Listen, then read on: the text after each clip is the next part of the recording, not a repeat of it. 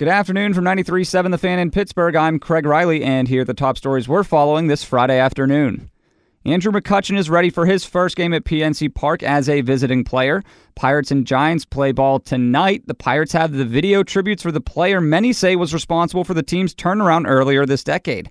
What's he think when he hears that? It's cool. I just look at myself as being a part of it. I mean, a lot of people may say I was the guy, but I mean, this is a team sport, and I can't do it on my own. There's a lot of people who are a part of that, and that's the way I look at it. But at the same time, it is humbling to hear that from other people. McCutchen, after a slow start, is batting .400 this month, .250 for the season with 3 home runs. He said he's adjusted well to his new team. He also isn't surprised by the Pirates' 21-16 record.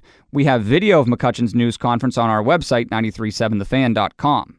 This is also a homecoming for Tony Watson, not to mention Alan Hansen and Gorkys Hernandez, who also have joined the Giants.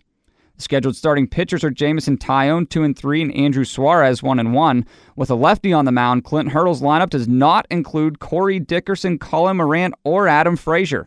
Sean Rodriguez is in left field, David Freese at third, Max Moroff at second. And Josh Harrison must have received good news from the doctor. He's taking batting practice today as he looks to make his return. Over on the south side, Steelers third-round pick Mason Rudolph making his rookie camp debut.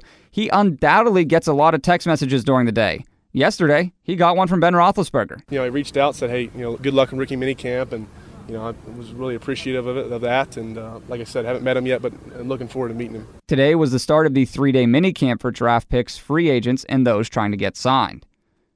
And as the Cup playoffs roll on, Tampa Bay will host Washington in the Eastern Conference Finals for Game 1. The Lightning have beaten the Capitals 8 consecutive times in postseason play, those series in 2003 and 2011.